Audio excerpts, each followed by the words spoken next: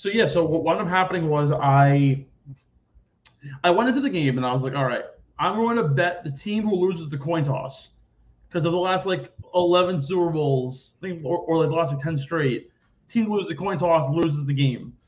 So sorry, team to win the coin toss loses the game. Then I was like, Chiefs win the coin toss. I don't know. Do I go Eagles? I don't know. And a guy who I listen to all the time, Sam Panayotovich, works for Nesson, goes, the pros are taking the Chiefs and the Joes are taking the Eagles. Therefore, I'm going with the Chiefs. And I was like, all right. I mean, it's a good take. Obviously, all the pro gamblers are like, let's go in for the team who has the best quarterback ever, at least now in the NFL. So it's like, all right, what do I do? I wrote out the first quarter. I was like, you know what? Let's wait. Saw a stat about halfway through the second.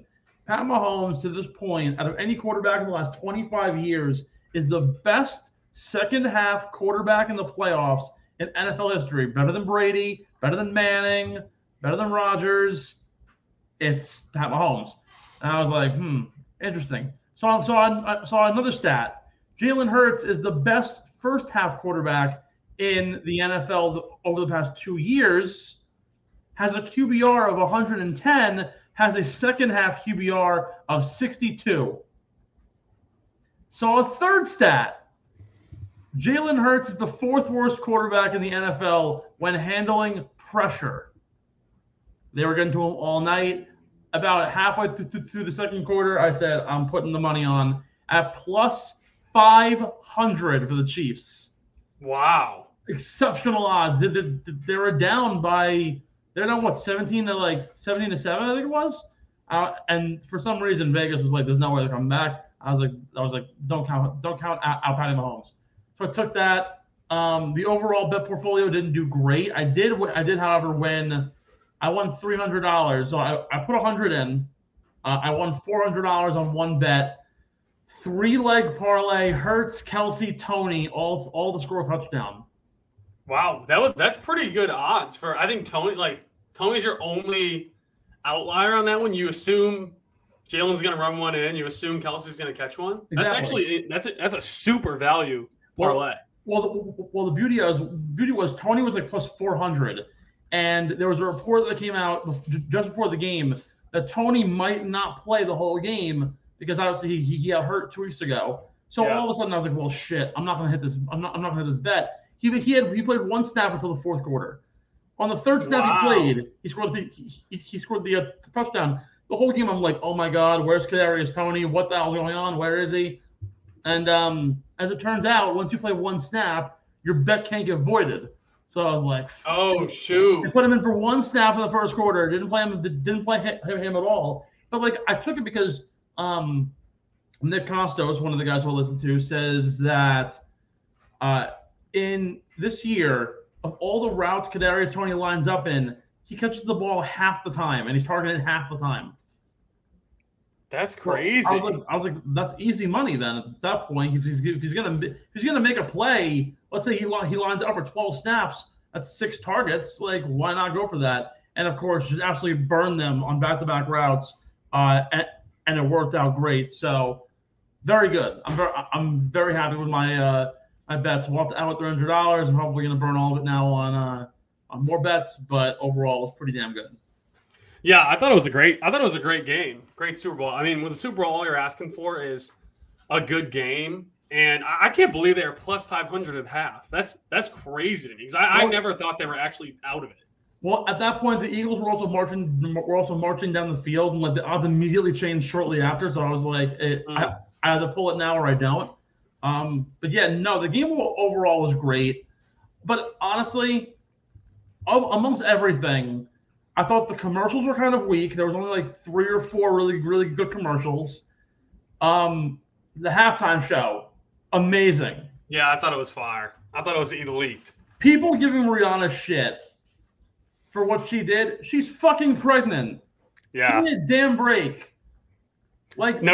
Just shut up. I thought it was so good. Her dancing was obviously limited because of the circumstances.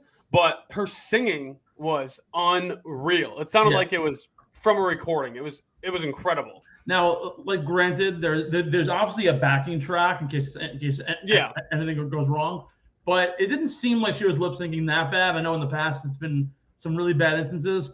The one thing that I will say though, I'm upset that there was no guest appearances. Could have easily made it for Jay-Z. I know. Easily found his way in. Thought it was funny how she stole Kanye's song right from underneath him, all the lights. Yeah. And probably the best part of the concert. Well, first of all, cashed in a nice fun bet on the back end for final song Diamonds. Wow. Heard it from like 5 people. I said, I got to cash this, so let's go. I did it. But no, like Rihanna was great. I don't think there was any problem with the show whatsoever. People want to give her crap. Like, the woman was suspended 150 feet in the air with a child in her stomach. Yeah. Like, give me a break.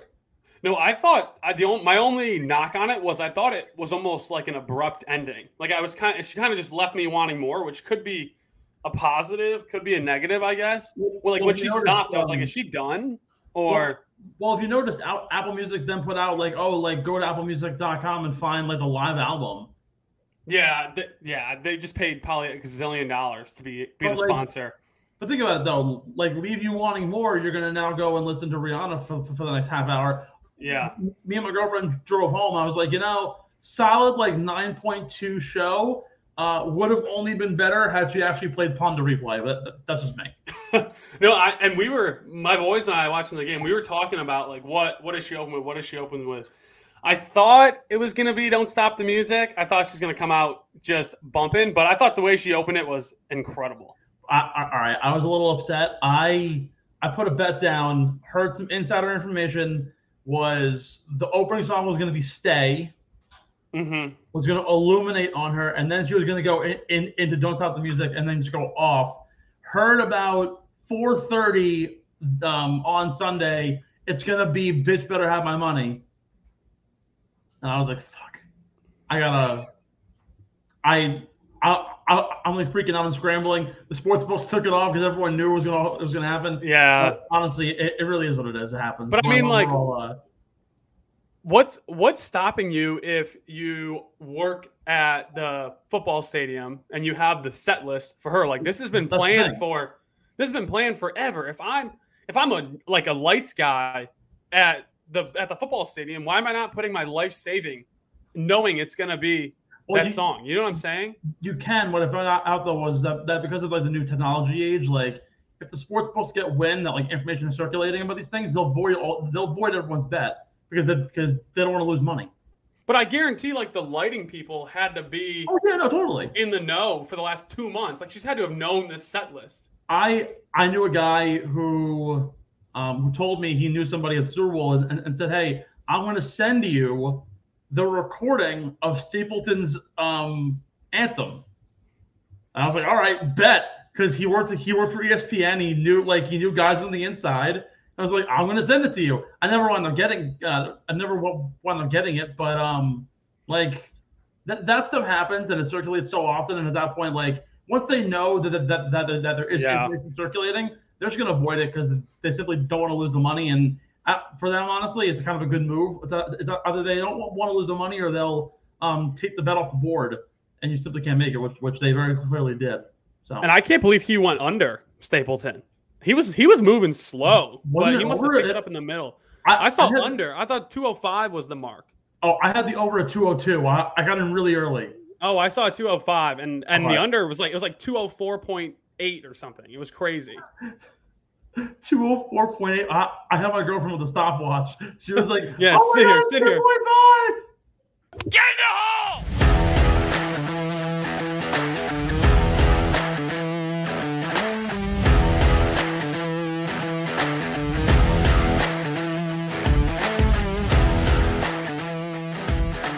Hello, ladies and gentlemen. Welcome into the Getting the Hole podcast. Steve McAvoy, Jake Dippold here. Another terrific Monday afternoon, Monday evening, covering the world of golf, bringing you all the info that we can here on the PGA Tour. The Waste Management Phoenix Open played an incredible week. Scottie Scheffler reclaims the #1 spot in the golfing world. We're going to debate whether or not him or Jon Rahm truly is the #1 going into this week at Riviera. And of course, what's a show without talking more Liv? We're gonna get to all that and more in just a little bit. First, though, I want to not to kind of dumb down the momentum and the happiness here, but I want to give a shout out, a thank you, and a lot of love. Jake, I don't know if you saw it, but yesterday, ESPN, longtime producer, founder of SportsCenter, Barry Sachs, passed away. I had Barry in my class in grad school. He was my professor. Probably not only my favorite professor I ever had, but probably my favorite person that I ever got to know at Quinnipiac. Was incredible. Of course, helped co-found SportsCenter back in the early 80s. Founded College Game Day, did everything in basketball, started really NASCAR coverage at ESPN. And I think Reese David said it the best. Barry was ESPN. He was everything about it. He's touched the lives of so many people. Scott Van Pelt, Dick Vitale, Robin Roberts at Good Morning America this morning had a great honoring of him because she worked there in the production studio a while back. Just amazing guy, and it's so sad to see that he passed away just yesterday of a heart attack. Unfortunately, suffered it on Saturday.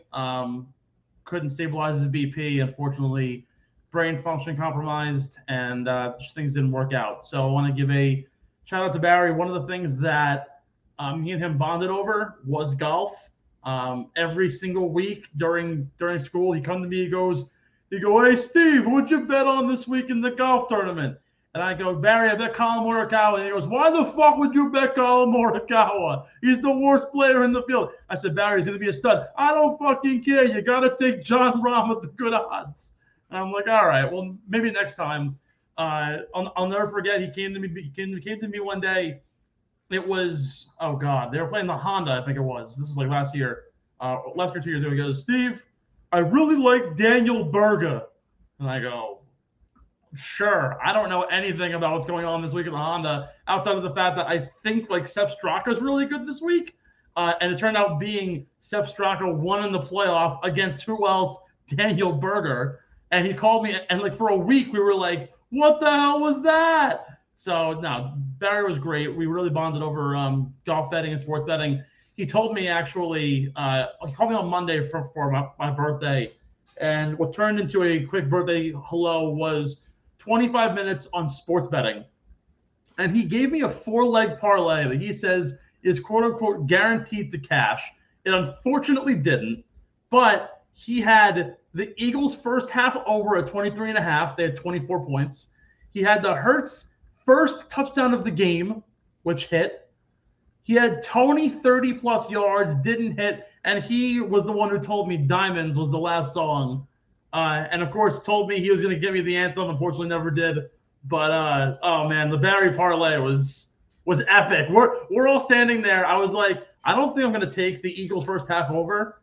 And then he passed away, and I was like, is this an omen? Like, do I have to play these bets? And I did, and I was like, oh, my God, this is happening.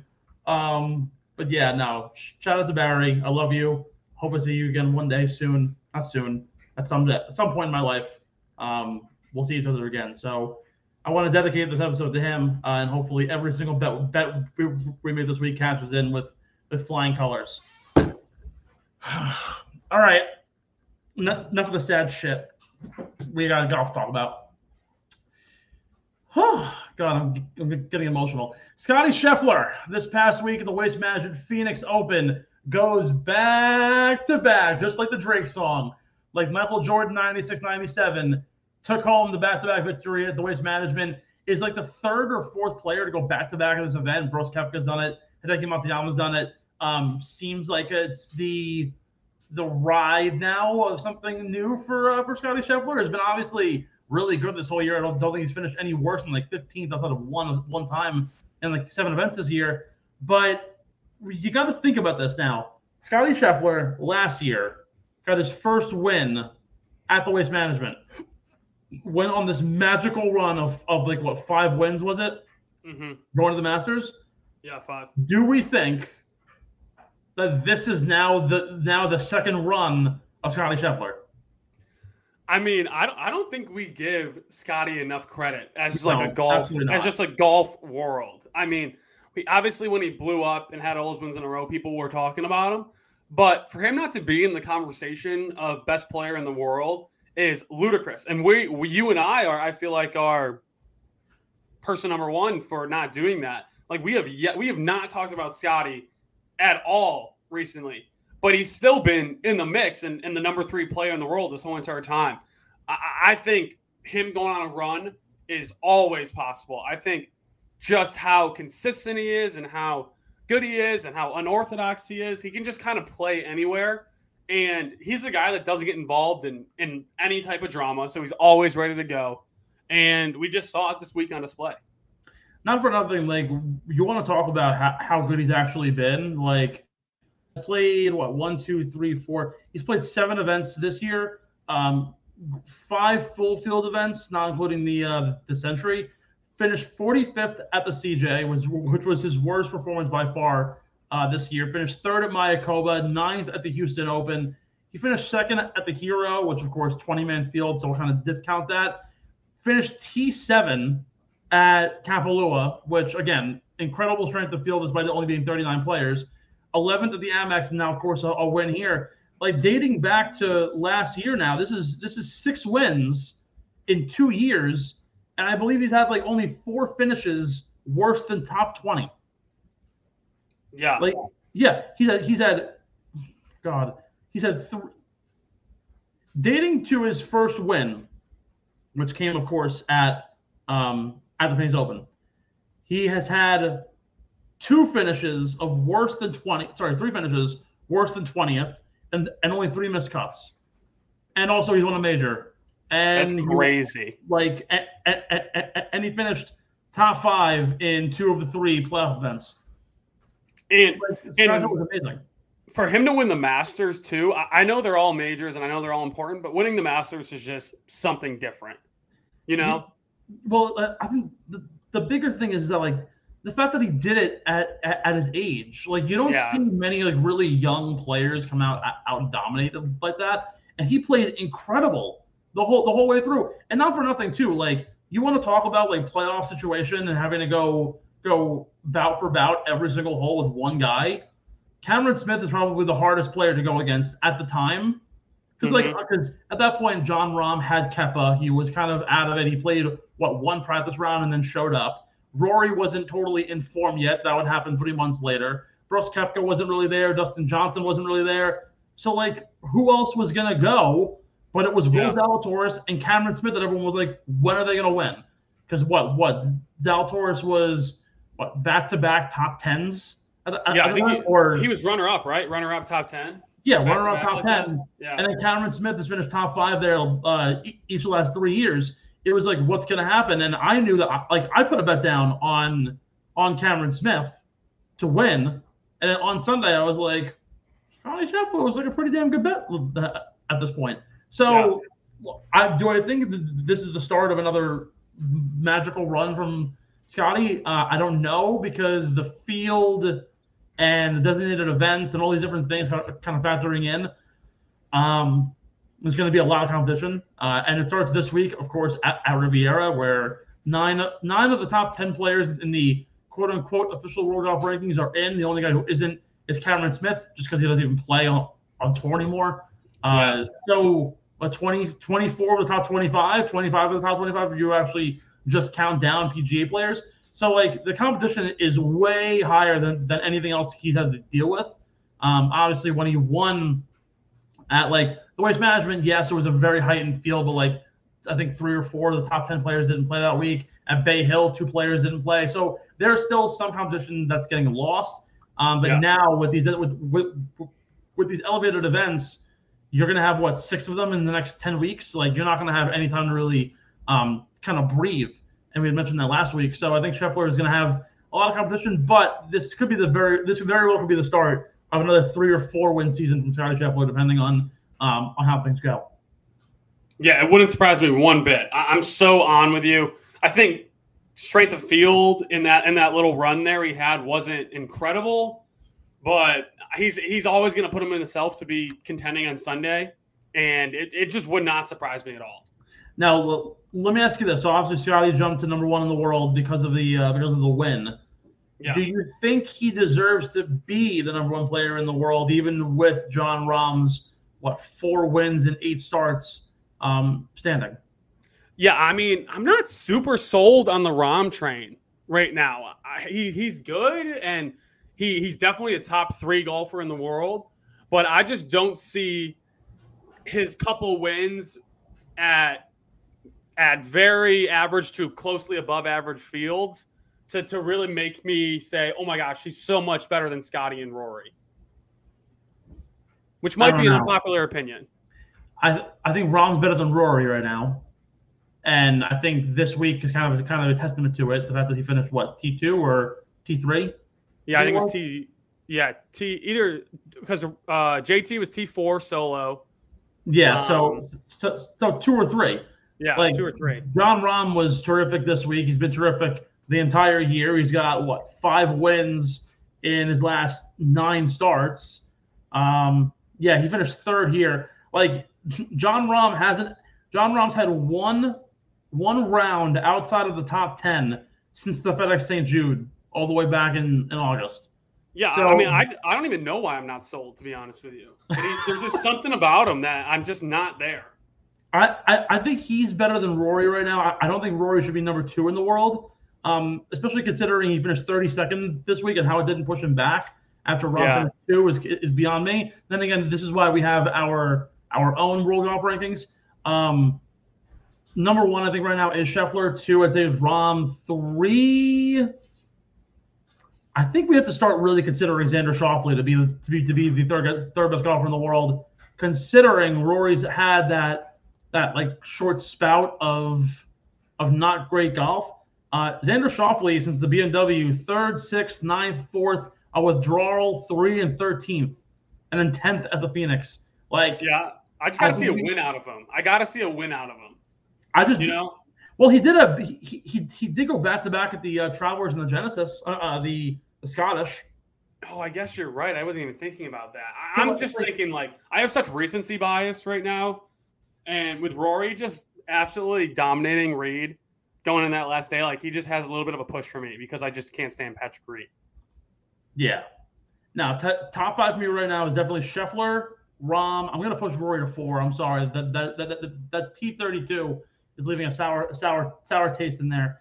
Xander 3. I'm going to go Rory 4. 5's Cantley. And then 6 is Tony, one of the 2. Probably Colin. Man, even with his dump of a tournament at Century, it's got to be Colin. But even Cantley feels a little weird to me because he just doesn't win as often, I feel as he should.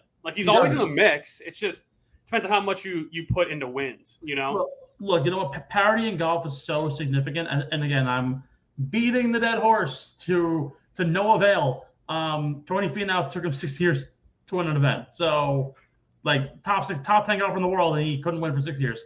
So, I mean, anything's possible. The recency bias, though, I think is it's the worst thing. You kind of have to look big picture here and at least look at last 24 rounds of golf or last 10 events. I think kind of should be the metric to base it all off of. Pushing over from the PGA Tour back over to LIV because again, what else is a show about LIV? What is a show about golf without having LIV Golf in it? In a provision they tried to add to a hearing for one of their lawsuits against the PGA, openly admitted that they have made virtually zero revenue in 2022. And when I say virtually zero, it's literally deep into the negatives. The Saudi investment fund spent $784 million on employee salaries, build-outs, and production costs, none of which included the guarantees and salaries of its players. And now when you consider $200 million for Phil, $150 million for DJ, $100 million for Cameron Smith, then all of a sudden the enumeration is starting to dive into the billions, and I'm getting nervous just thinking about it. Then again, did we see it coming? They signed the $0 deal with the CW, so we'll pay you to air our shit.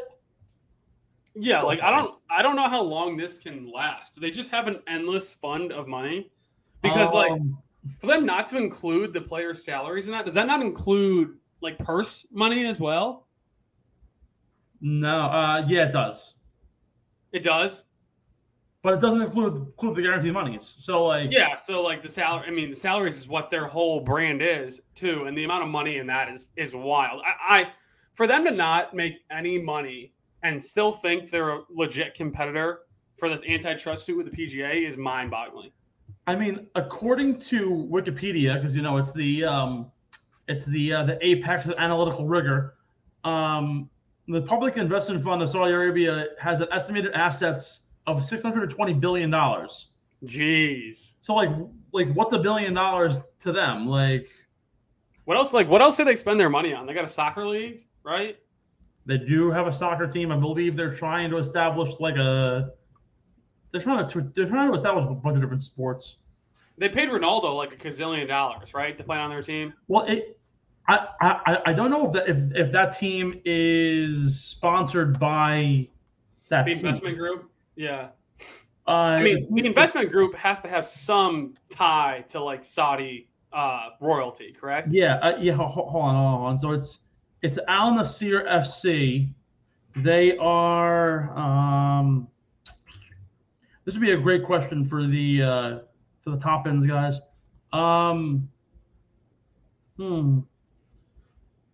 What is this?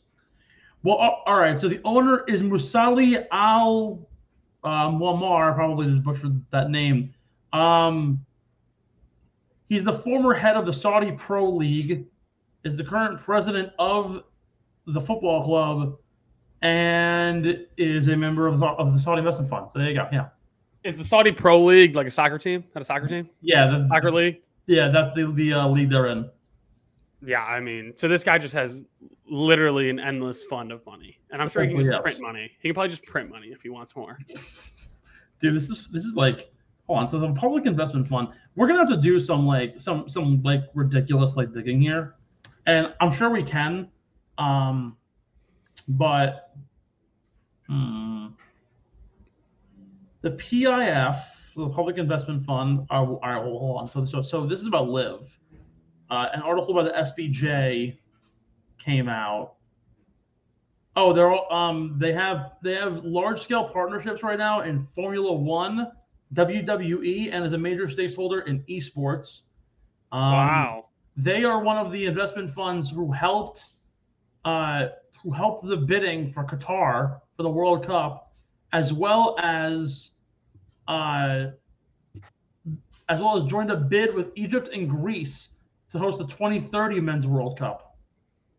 So this company is just, I mean, it's like the Tesla of Saudi, basically. Probably is a good way to put it, right? I wouldn't even call it that. Like more than that? Probably. According to this, they spent $2.3 billion in soccer deals and sponsorships. According to Front Office Sports, this happened back in October. The companies owned by the PIF, namely Qiddiya and Jeddah Central, have multiple 20-year deals with domestic soccer clubs. The PIF owns 80% of Newcastle United in the EPL. They operate an e-commerce platform called Noon, which is the shirt sponsor of Manchester City. Dang. So there's like a ton of subsidiaries. They basically just have subsidiaries that probably flow in cash. Yeah, exactly. And honestly, at this point, wouldn't be surprised of what else they own. They have so much stuff though. Yeah, like they have soccer deals. They've got obviously Live Golf. They've got motorsports. That's actually wild. And there's motorsports in Saudi Arabia. That's another surprise to me. Well, I think F1 is in. Oh, that's considered a motorsport. I was thinking like dirt bikes for some reason. I don't know why. That's where my mind automatically went. In 2019, they also paid $40 million to host professional boxing's Anthony Joshua versus Andy Ruiz. That fight was in Saudi? Yeah. Wow. Saudi. Am I going to get canceled for calling it Saudi? That's what you call it, right? It's called Saudi. Their rematch was at a makeshift boxing ring in the desert of Al Tarif near Riyadh. Was this like COVID? They fight during COVID? I think so. No, 2019. Is Abu Dhabi considered? Abu Dhabi's like a part of Saudi Arabia, correct? It's a part of the UAE, which I think is like a conglomerate of nations. Because UFC had that whole like first sports back thing in the UAE. Do you remember that? Yeah. So the UAE is basically a conglomerate of 7. They call it like 7 like emirates, located at the eastern end of shares a border with Oman and Saudi Arabia, has maritime borders in the Persian Gulf with Qatar and Iran. Yeah, so like it's it's in the peninsula, but it isn't. It's next to Saudi Arabia. I really have no idea how to like describe anything about this place.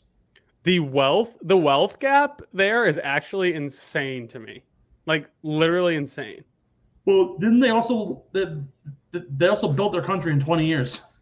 Yeah, that's the other thing. Like Dubai is like super new, right? Yeah, like all of that is like so brand new, and they built this country in like 25 years. So like, are they just running on credit, or like, do they actually just have like it's the oil? They just have all the access to oil, right?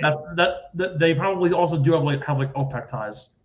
It's crazy. Yeah, like back to golf, but Live Golf and being Saudi backed, they can essentially they have like the golden ticket. They can just try to do whatever they want. For you to make negative, what do they spend? Negative probably $1.5 billion, negative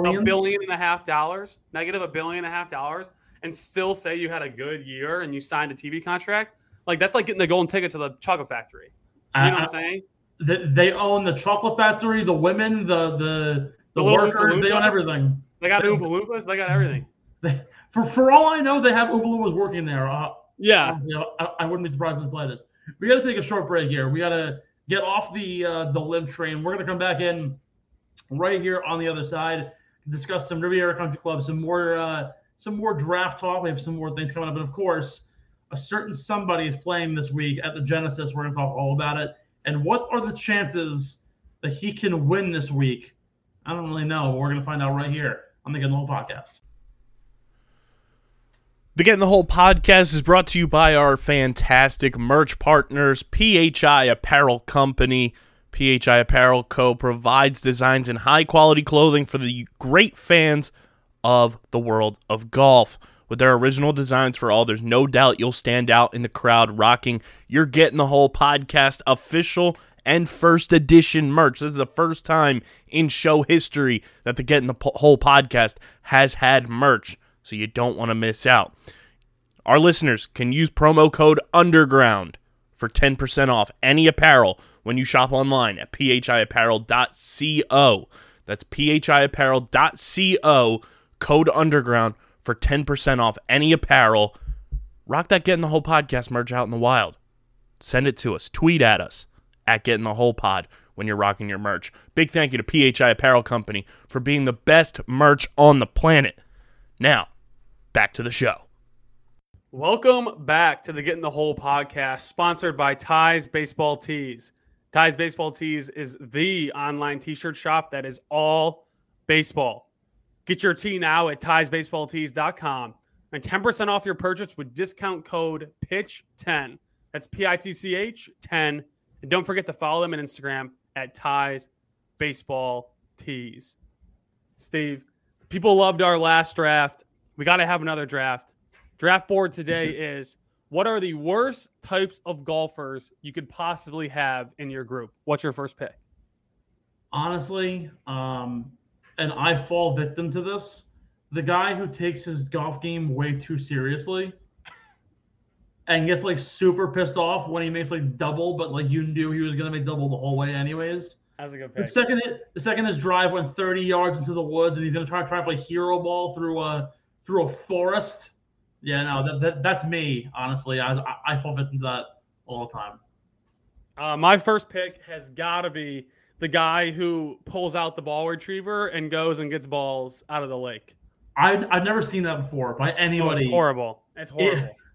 I don't see anybody do that in New York, and I'm really happy that no one does because like pace of play is already brutally slow for the most part. So thankfully no one does that. I would say another would be like I appreciate guys who like go out and like want to enjoy golf and and drink a little. But the guy who at the halfway house gets like the 8 things of transfusions and the 4 high noons and is like, I'm all set. Burns like $40 at the halfway house, loses basically half of the stock they have stocked up there, and just gets fucking trashed on the back 9. Or my one friend Jack, notorious for plays the first 3 holes, is like about a double bogey golfer on average, like for every hole, maybe like a bogey here and there. The second he goes like triple, double, double, he'll light the blunt and be like, I'm done for the day. Next 15 holes is just like breezing through. Doesn't kind of score nothing. That's funny. Yeah, I mean, might as well when you're going double, double, double at that point. Triple. No, exactly. Like he said, he's like, oh, like I'll make 1 par. I'll be like, oh, I'll be good. And it's like 6th hole is 2 more doubles. It's like, all right, well, I'm done. Yeah, I'd say off of that trend, I'd go the old random guy who tries to smooze the cart girl. I would say any guy who tries to smooze the cart girl. I mean, yeah, I'd throw that in, but I was trying to be specific for the draft. I wanted to leave things open. Yeah, but like the old creepy guys are just like kind of funny. Like my grandpa, who and I love my grandpa. May he rest in peace. He used to have this joke whenever we go to restaurants, and he'd be like, "Oh, I didn't know you had to win a beauty pageant to work here." And like that's a good line. It's innocent. It's funny. It's kind of cute, but like I don't know. The wrong guy saying it is just really creepy and like kind of gross. This is probably the best one. And I'm sure you can attest to this as somebody who's engaged and has a long-time girlfriend. It's kind of a dual one. It's the guy who always gets phone calls in the course and answers them. Yeah. Or it's the guy whose girlfriend is constantly like, "Oh, when are you done?" And that's a good one. And you're like, "I'm on 14," and you're like, "Well, yeah, but like you were on 8 3 hours ago," and I'm like, "Not my fault that like the pace is slow." Always happens. That's a good one. And like I hate when people I'm playing with answer the phone. Like it's literally the worst thing ever. And I play with some guys who answer the phone all the time. And they know who they are. They know who they are. I'd say this is probably my best one that I have. It's the guy who is 250 out and waits for the green to clear to then just top the ball 10 feet. Literally the worst thing ever. Like you're never hitting that shot. 100 times you're never hitting that shot. Stop trying. So good. That's so good. All right. This is my last one. And honestly, my favorite guy in the group to play with. It's the guy who says he'll keep the score because he knows he's going to fudge his own score. That's a good one. So he makes sure that no one's like, "Oh, what'd you make there?" Because he's going to be like, "Oh, yeah, put me down for a bogey," when like it was like, bro, you shot like an 8. Yeah, but he can write it down. If he writes it down, no one's. I'm not gonna remember you didn't got a 7 on 4 when we're on 17. That's a good one. My last one kind of goes off that. Shout out Patty Reed. Cheaters, any type of cheater. And like if we're not playing for anything, I care less what you do. Yeah. If you and I are actually playing, going back to college, I was playing against one of my buddies, and they duck hooked the ball. We were playing for the round fee. That's what we'd always kind of do. Like you'd pay what the other team's round fee, whoever wins. And they duck hooked 2 provisionals into the woods, and then they found their initial tee shot. And there's like, "Oh, it's a vice ball. I was playing a vice ball." We had no idea what they were playing. And I swear to this day, they cheated and we lost by 1 stroke. All right, well, hold on. All right. This brings up another one. So my one friend is like the rules official as if he fucking plays like on the PGA Tour. He refuses to wear shorts. He has to wear pants. Yeah. This kid's the biggest golf hardo. Has to wear pants on the golf course. And he's always nitpicking the rules. I scold my driver, really bad hook into the woods. I go, "All right, I'm gonna take a provisional." My provisional also goes in the woods. I go, "Well, looks like I'm going diving." Found the original ball, but the provisional was OB. I was like, "But I found the original ball, so if I play that, I'm not assessed the stroke penalty, even though it went out of bounds." For about a half hour, we were arguing back and forth. Well, if the ball was OB, then you have to take the penalty because you were banking on that being the ball you were going to use anyways. Had you not, I'm like, yeah, but I found the original ball. Yeah, I'm with you. I'm with you 100% on that. Kid like calls his dad, who also thinks he's like a PGA pro. Was like, Dad, what do you make of this? Like 30-year country club veteran. It's like, oh well, I'm like, get the fuck out of here. I'm tired of this bullshit. I'm on your team. I'm Team Steve there. No brainer. Thank you. And honestly, you know what? I do cheat every now and then, but I do it more so to not get hurt. Like if I'm stuck behind a tree, I will take free relief like 2 club lengths off to the side to make sure that like I'm not going to either swing into the back of the tree or that I have to like stop myself short or else I'm going to fucking break my wrists going for a shot. Yeah, I'm unless I'm playing in like the club tournament, there's no way I'm hitting a ball off a hard ground. I'm not ruining my club for my round with my friends. Like, and we all know that. There's no way I'm hitting off of a bunch of roots. It's just never happening. Yeah, the hard pan is the worst thing ever in golf to have to overcome. It's ridiculous. Jake, he's back. He's doing it. Tiger Woods is golfing in a PGA Tour event that is not involving his son, that is not involving that is not involving a 20-man field. It is in fact a full PGA event. The Genesis Invitational, Riviera Country Club, the site of his first career victory on the PGA Tour, Riviera Country Club. He'll be returning to Riviera. I have to ask this question because it seems like it's the one thing that everyone on every podcast in America is talking about. What are the odds that he wins? Across the odds board, I see him at 100 to 1. I see him at 150 to 1, 120 to 1, 140 to 1. But like, what do you think? Is there any chance Tiger Woods get a win this week at Riviera? I have to say, every time Tiger laces them up, there's always a chance he can win. However, he is getting older, and he's definitely not the Tiger we used to have. When he said he was playing in the Masters last year, everyone said, oh, if he's lacing them up, he can win. If he's lacing them up, they can win. And then he didn't make the cut, right? If I remember that correctly, he didn't make the cut. Or he just made it and then blew it on Saturday, right? Like, it just fell apart. Yeah, so I don't think we have the Tiger we used to have, but if Tiger's lacing him up, he, in his mind, thinks he can win. And if he thinks he can win, there's always a chance. So that's a super value pick if you want to throw 5 on it. Yeah, so just like for funsies, and I would save this for beer money, but I want to just like talk about now like the bets that are here. Again, he's 150 to 1 at most books. 100 to 1, you might find him. Odds to miss the cut was like minus 155. It's been bet all the way down to minus 300. His over under score was 72.5. That's been hit so hard it's all the way up now to 74.5. Wow, people are all over him stinking. Yeah, and like, look, I am a man of faith. Not necessarily not always the God-fearing kind of faith, but just like hopeful something good will happen. Yeah. I don't care if Tiger Woods is 78 years old and can barely swim a club. I'm going to believe there's always a chance for him to win. Realistically, though, I mean, look, he hasn't truly he hasn't played an event. It's been 7 months since the Open, missing the cut there and walking over the bridge. Like 7 months. He looked to be struggling a little bit at the PNC, trying to walk. He obviously will not use a cart by any means. The thing is, though, like one of the hardest greens courses on the PGA Tour is Riviera. The ball striking is still so good. Yeah. He isn't long. Could he win on a short track? Yeah, I think he very well could.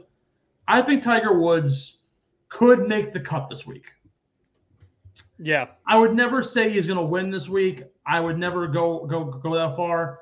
But if there's any place that he can actually play pretty damn well, it's a lesser undulated golf course, a flatter course that he can walk well, and a course that has greens that only a small few players can actually really hit them well. I think Tiger could do it. But again, he really is just so out of his league at this point, I guess. Yeah, this ain't the week. This ain't the week.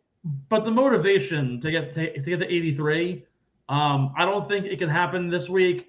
There was reports actually that came out that as of today, he was at LA Country Club scouting out the U.S. Open course. Was not at Riviera yet, so clearly he has his eyes for something else. I was talking to one of my friends about it. LACC is one of the shortest tracks they're going to play this major season. It's the second shortest behind Royal Liverpool. But Royal Liverpool is one of the hilliest golf courses in all of England, so you're not going to be getting a very good Tiger Woods out of that. He's got to be climbing up hills. Augusta is now grown 200, 300 yards. It's like 75, 500 yards and growing now. So he will not. I can almost guarantee you he will not do anything in Augusta, especially because he was dreading that walk on Sunday. And the PGA, I mean, Oak Hill 7,300 yards, but again, it's the same thing. It's kind of hilly. It's not really a great course for him in terms of the ability. I mean, look, in the past, Tiger's been here plenty of times and he's played relatively well. Let's see. I think I have his numbers somewhere here. Tiger Woods, since the turn of the century, T13, T5, T7, T13, withdraw, missed cut, tied for 15th, and then played here in 2020 and finished 68th. Of course, didn't play in 2021, but hosted the event, gave Max Homa his trophy, and then days later busted his legs. That's all I can really say. I don't think Tiger Woods is going to do anything too incredible, but I would love to see him go out and dominate. I really hope he can. Yeah, I'm with you. I think seeing those videos, I don't know if you saw it, but the videos of the guys finding out he's playing next week, Tom Kim, John Rahm, they're all excited. Jason Day, they were just so excited for it and so touched by it. Like a guy like Tom Kim, who's like, I'm a fan of Tiger. I hope I get to see Tiger play. Just shows how special he is to the tour. So even if he shoots 25 over this week, it's still going to be special. You know, well, Max Homa said it at the Open when they were paired together. He was like, I've never once played with Tiger Woods, and I was like fangirling the whole time. He said, I don't care if Tiger Woods shot a 208. I'd be more than happy to watch him play one round of golf. Yeah, exactly.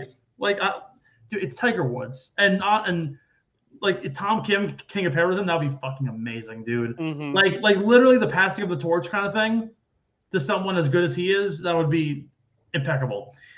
Tiger's, of course, confidential. So we're talking Riviera Country Club. We got to talk about the keys here, the architecture, the way it's built. This course is very fascinating, and on multiple facets. It's one of the only golf courses in America that has a bunker within a green. Yes, you heard that very correctly. There's a bunker on a green. I think that's one of two courses, if I'm not wrong. And the other one is TPC San Antonio, actually nearby to our good friend Brittany, who at some point is trying to invite me out there, and I'm waiting to go, and I really want to go.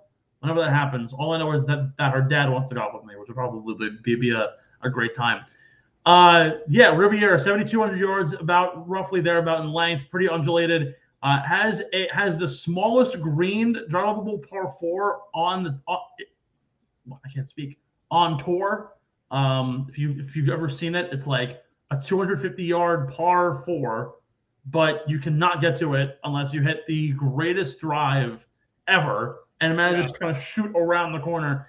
Just a ridiculous golf course. What do you think it's going to take this week for golfers to overcome Riviera and make their way to the podium? Yeah, as like you said, it's just long enough to keep out guys like Tiger who just don't have that extra You know what I'm saying? To where it's going to take a guy who can definitely ball strike. We've seen that over every week. It's always about ball striking, but I think these greens and the way they play, you need a guy like Morikawa whose approach shots are just always consistent. I think you just need a guy. I even think Viktor Hovland this week, I think he's an exceptional ball striker and exceptional within 140 to 160. I think that's really that money spot here. And you're going to see a guy like that win this week for sure. Yeah, I think it's going to come down to approach play is going to be a must. Really, this golf course is all about precision. Yeah. And we talk about approach shots and how important they are and ball striking and all these other things. Your short game, I believe this is the golf course that produces the most three putts out of any golf course on the PGA Tour over the last 10 years. So something to most certainly keep in mind. It's not somewhere that it looks very inviting at first glance, and then all of a sudden you step foot on the property, and it's like, what did I get myself into? I agree with you. Colin's going to be a guy I'm looking out for. In these elevated events, I mean, it never hurts to have length. I mean, Scotty Scheffler is going to be a prime candidate this week to do damage. I think John Rahm, once again, is going to be in a prime spot to get a win. We've seen a very vast variety of people win here. We've seen Max Homa win, Tiger, of course, Justin Thomas has won here in the past.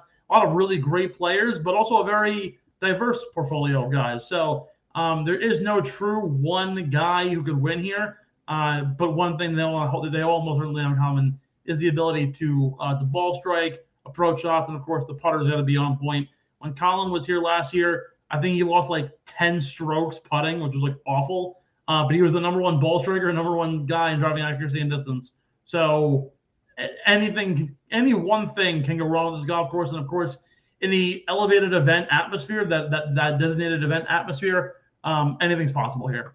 Moving on here to prop bets before we get into our stuff over at Beer Money on the other side. We got to talk our props for this week, brought to you by our friends over at Pickup. Play the headlines, get betting today. Just sign up with your phone number and get betting today. Jake, what do you have in the prop bet market this week? Anything fascinating or fun that we could be looking out for? This is a bit of a surprise, I think, for what I said a couple minutes ago. But I got Tiger Woods first round over under par 71, and I'm actually going under, Steve. I think he comes out with a fresh leg, a fresh body. And we saw it at the Masters where he came out hot and he played well, and then his body starts to fall apart. I'm just saying first round over under par 71 under for Tiger. I like a lot of props this week. One of them, there's a prop that you could find on an offshore sports book that I found the other day. Guys to find the bunker on the par 3 7th, which is the one par 3 that has a bunker in the middle of the green. I believe it's the 7th hole. I could be wrong. It's one of those front 9 lower holes. The over under was at like 6 or 7 a day. It's like 28 total. I would love to do the over on that just to see if it actually happens. I have no statistics, no rhyme or reason on it. I just think that's a really good play. We struck out this past weekend with hole-in-one at the 16th at the Waste Management, but plenty of ace opportunities at Riviera. I believe there will, in fact, be an ace this week. I'm going to put money on that this week. Yeah, I got one more, and I think it's one that is a little undervalued at plus 400, and that's that winner wins by a playoff this week. I think with this elevated event in this field, I think plus 400 is crazy value for a playoff with how close these guys all play each other in these elevated events. Do we have any numbers on recent playoffs in this event? No, last year it was clean, right? I'm trying to remember who it was last year. Yeah, last year was clean. Joaquin Niemann, right? What? Joaquin Niemann last year was the winner? Yeah, Joaquin Niemann won by 2. Here we go. Hold on. All right, I got it here. So you've got Niemann won by 2, Homa in a playoff, Adam Scott won by 2, J.B. Holmes won in 2019 by 1, Bubba by 2, DJ by 5, Bubba by 1, James Hahn in a playoff. So 2 playoffs since 2015. Bubba Watson's won here 3 times. That's crazy. A lot of live guys winning this tournament. Yeah, right? Like lots of live guys. Bubba, DJ, Phil's won here plenty of times in the past. Joaquin Niemann, of course. Is there anybody else? I mean, I know for a fact that Greg Norman most certainly has not won here. I can tell you that much. No, he has not. And he doesn't have a jacket either, Craig. Good, have fun. We have the same amount of jackets, Craig. Good, fuck him. I have more wins. I have the same amount of wins at Augusta National as Greg Norman. Exactly. I also have the same number of Super Bowl rings as Jalen Hurts. Yeah, retweet to that. We're gonna get shit on for that one. We're gonna take our final break. Actually, hold on. You know what? I have one more prop. I will talk Tiger Woods props because I think it's worth it. It isn't necessarily a prop. It's more so just like a straight bet. Tiger Woods to miss the cut this week. I'm sorry, Tiger. But the second that I read, if he won this week, he would jump from 12,917th in the OWGR to 53rd. I was like, that's a little too much for me. I will take Tiger Woods to miss the cut this week. We'll be right back here on the Get in the Hole podcast, where we're going to give you our beer money picks of the week. Just a reminder, everybody, the most effective and direct way to support the Get in the Hole podcast and Underground Sports Philadelphia is by getting your merch. That's right. Get your merch. PHI Apparel Company is our official merch provider, and they are providing our listeners with the most unique and unbelievable designs for the great fans of the sport of golf and for our Philadelphia brethren, the great fans of Philly as well. Getting the Whole podcast merch is officially on their website, so you can go to the Underground Sports Philadelphia tab where all of our podcast merch is available, and that is the most effective and direct way to support everything we're doing here at Underground Sports Philadelphia and with the Get in the Hole podcast. So go to phiapparel.co, and when you go to checkout, use code UNDERGROUND for 10% off. That's how they know we sent you guys there, how they know you're coming from the Get in the Hole podcast from Underground Sports Philadelphia. Get your merch, phiapparel.co. Use code UNDERGROUND and you get 10% off any merch order from our friends at PHI Apparel Company. Now, let's get back into the Get in the Hole podcast. I gotta say, of all the things that I appreciate about this show, the fact that people are recognizing that we're actually some talented fucking individuals is great. Got word from KB the other day. We are the 88th ranked podcast in golf in America. So thank you to all the listeners. I want to give you guys a shout out for supporting us and keeping us in your ears, whether it be in the bathroom at work when you got to take the 5 minutes off, when you're on your morning commute or your late night commute, or you're working the night shift in the lumber yards, whatever you're doing. Thank you for listening to me and Jake blabber about absolute nothing and talk about golf bets.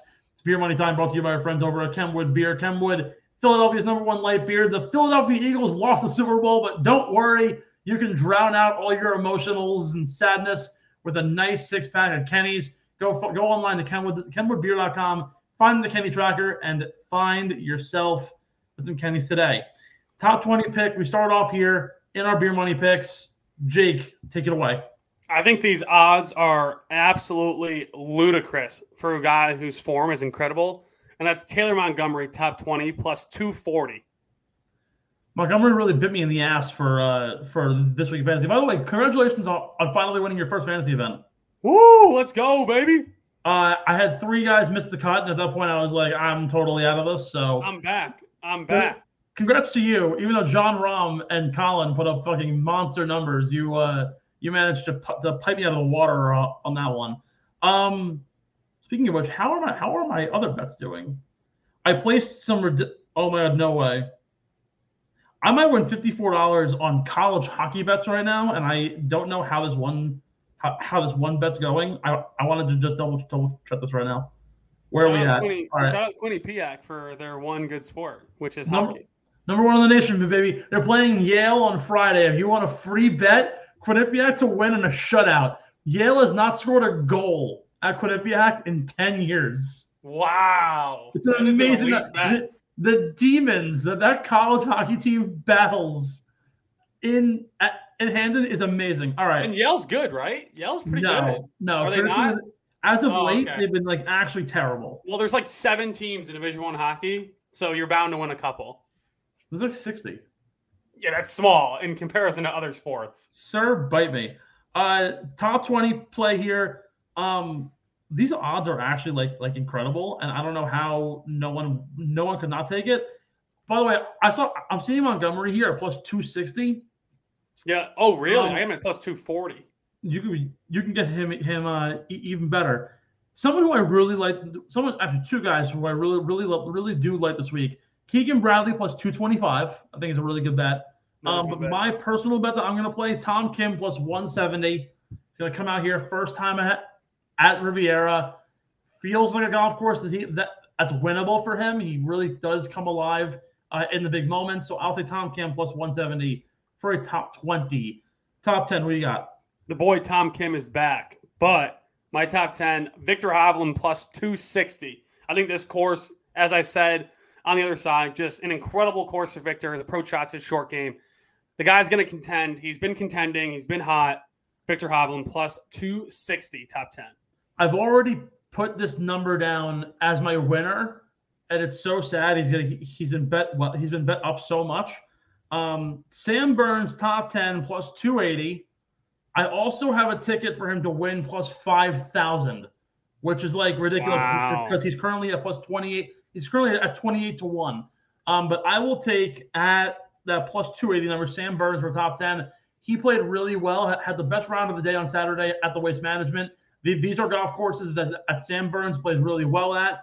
He held the 54-hole lead 2 years ago until he fell off and finished in third. That was the week he made a name for himself. I think he finally gets a win at a big-time event, gets some hardware, and is going to keep on going. He already won the Valspar, but this is the next step for him to get his way to like major contention territory for Sam Burns. Also, I'll ride with Sammy V. Bermuda Burns, top 5. Here we go. Top 5, a guy who I think he's pretty much always top 5 on approach shots within 130 yards. And that's Colin Morikawa at plus 400 for top 5. He's going to this is a course that fits him perfectly. But I'm just not convinced his putter is going to be able to show up here, which is why I don't have him winning. But top 5, I think, is a pretty good bet for Colin Morikawa. A little bit higher up on the board, top 5. I'm also taking this ticket for a win. Xander Schauffele plus 350. Again, Xander has not had a event worse than top 20 in like 9 weeks. He is, in my opinion, the undisputed number 4 golfer in the world. He should be much higher than what he is already on the official World Golf rankings. I love Xander here for top 5. Really do think this is an event for him. If Scheffler and Rahm can fall off even a tad, I think this is a Xander Schauffele event to win. Has the driver, has the putter. Everything seems to work for him so far. Give me pick of the week. Who you got and why? So, gimme pick here. I've been struggling with my gimme picks because I don't want to pick like Jon Rahm top 20 because that's just not something that's going to have any value. So, I'm going with a guy who might be a little bit of up in the air guy, but I think his form is great. He's been playing good golf, and that's Jordan Spieth top 20 at plus 150. So, I think that's still value, but I think it's a pretty good lock going into this week. I have a ridiculous bet. And like when I say ridiculous, I mean like so far down the odds board that like I didn't realize the odds board went this low. And it's a gimme. And it's a gimme. There's a player at this event. Let me actually just double check here that I am right in what I have, in what I am about to say. So this golfer, right, grew up in the area. Played a lot of golf in the area. I think he has a really good overall profile, some really good metrics. He was on the Korn Ferry Tour last year and was great. He finished top 20 at the Farmers. He didn't have a great stretch at the Amex or at the Sony, but being now that he's in California, went to USC, played some good golf in his time there. Justin Suh, top 40, plus 500. Wow. There's something about the number one Korn Ferry Tour player in the world last year, the number one amateur golfer in the world last year, the number one college golfer 2 years ago. Something seems like there's like something fishing in the water, and the fact that he's from California and plays in California and resides in California, everything kind of just makes sense here. So Suh, top 40 plus 500 is my go-to play. I like that. Who's winning? There's not even anything to say about him. I just think he's due to win. He's been playing great. Not a great week last week, but I think he shakes that off, comes out hot this week, and that's Rory McIlroy at plus 1,000 to win. Plus 1,000? Yeah. All right. I dig it. I'm between a lot of names, to be honest with you. I struggled too. I definitely struggled too to get it down. You know what it is? It's just because the odds are so deep. Like the fact that I can get Adam Scott, a multi-time winner at this golf course, at plus 5,500, 50,001 is like obscene. Yeah. You know, I hate making this kind of a bet because of all of the elite golfers on the PGA Tour, he's the one guy who like has a 3 or 4 week stretch where he just sucks. And then has an elite run. but I think I'm gonna have to take it regardless. Justin Thomas plus 1,600. Yeah, he's such a hard bet, but I love it. I love it because he's bound to stink one week, but he's also bound to just absolutely dominate. Which is the problem. Like, he's so streaky, and yet posted a 67-65 and climbed into a backdoor fourth-place finish this past week in an elevated event. He plays his best golf when the fields are the strongest. He has 3 top 10 finishes in his past 5 trips. The upside is here. He was a runner-up in 2019. I think it makes sense to get him here. I have him at 1,600. You can get him at like 18 or possibly even 20 to 1 at some books. Wow. That is super value for Justin Thomas, especially with him. Last week, I saw on Sunday, I think his purse or winnings, whatever you want to call it, was like 120,000, and he climbed all the way up to like 989,000 in one day. Nuts. So that's nuts. That's absolutely nuts. I think JT is so good, but again, it's just the inconsistency. I just simply cannot like work with him, and it doesn't work for me. But yeah, I'll take him this week. With that being said, finally, you, my friend, are in the win column. What is it now? I'm 3-1 then on the year. You're 1-3. Yeah. Yeah. But we're back. We're back, boys. We're back. Because you're still in the losers bracket, I will give you your first crack here at your wild card pick. We're gonna go with Masters champion Hideki Matsuyama. Did we not take Hideki at some point this year? No, he hasn't been taken yet. I haven't taken him. I thought so. We can both take him, or only you can take. Like only one of us. Only one. Once he's taken once, he's off the board forever. I don't think he's been taken, but I can shoot provisional as well, just in case.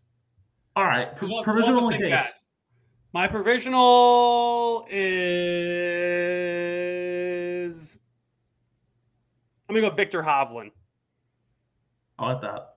Has yet to be picked. It's as good a time as ever, I guess, to kind of pull the trigger on this and hope it sticks. But shit, dude, do I take Scotty Scheffler? Do I do that? Like, do I be a total d-bag? And because the problem is you have to take the best players in the elevated events and the majors. I feel. Yeah, I completely agree. You know what? I will save Scotty for another week. I will go with Sam Burns. Bermuda Burns. I haven't. You do love Sam Burns. I do love Sam Burns. I think this is a good week for him. I think he really make a dent in things. Final thoughts before we hit the road. I'm going to lock in Victor, actually. Even if Hideki hasn't been picked, I want to lock in Victor. Yeah. I love you, Victor. I think you are absolutely going to be incredible this week, and you're on my team. Other than that, let's go see a great week of golf. Let's see if Tiger can do anything that makes us want to write home about him, but I just don't see it happening. Final thought here this week. There's rumblings that the PGA Tour might turn these elevated events into no-cut, shortened field events, and I think it's an absolutely ridiculous play here. I think getting rid of the Monday qualifiers takes away from the opportunity for a lot of guys, and it makes a rich get richer, poor stay poor kind of situation. I don't really appreciate that from the PGA Tour. I know you're trying to compete with LIV, but at the same time, though, it just simply doesn't work out in the way you think. It's really important to give a lot of these guys a chance and to have a full field of golf. Who in the world is saying less golf, less people? Believe me, the waste management next year in a 72-man field would not be nearly as good as 156 when you have someone like Keith Mitchell putting and everyone goes visor. Like he's got a name, but no one knows it. When Brandon Wu is putting, everyone's like black shirt. Like, yeah, no one knows who you are, but you're giving the competition. You're making it fun. So to the PGA Tour, do not get rid of the shortened field events, please. Like, do not let it happen. Keep the big field. Keep the money. Make it fun. Don't try and make elevated events more important than the majors. So that being said, we're gonna get on going here. Jake, great show as always. Thank you for coming on once again. We had a blast. I'm waiting for you to speak. Usually you cut it. I was waiting for you to cut it. All right. I don't have the good exits like you do. Like you always hit me good, and then you just go bang. honestly, I've been so out of it today, so it wasn't really a great outro by me. But you know what? Let's do this again. Thank you all for joining us here on the Get in the Hole podcast. Jake Dipple, Steve McAvoy here once again for you every week on the PGA Tour. We'll come back to you next week with whatever event is going on the calendar. I don't even know what it is. I'm not going to try to Nothing say important. 1 week. I say it every week. I will figure out the week it is. Shout out to Ronald Reagan in the back of your background. And to everybody out there watching Genesis, have fun and let's go Tiger. Thanks for listening to Get in the Hole, the official golf podcast of Underground Sports Philadelphia. Catch us every week wherever you get your favorite podcasts, and be sure to like and subscribe on Apple, Spotify, and YouTube. You can follow us on Twitter and Instagram at Get in the Hole Pod, and follow Underground Sports Philadelphia at Underground PHI. We'll see you next time, and remember, get in the hole!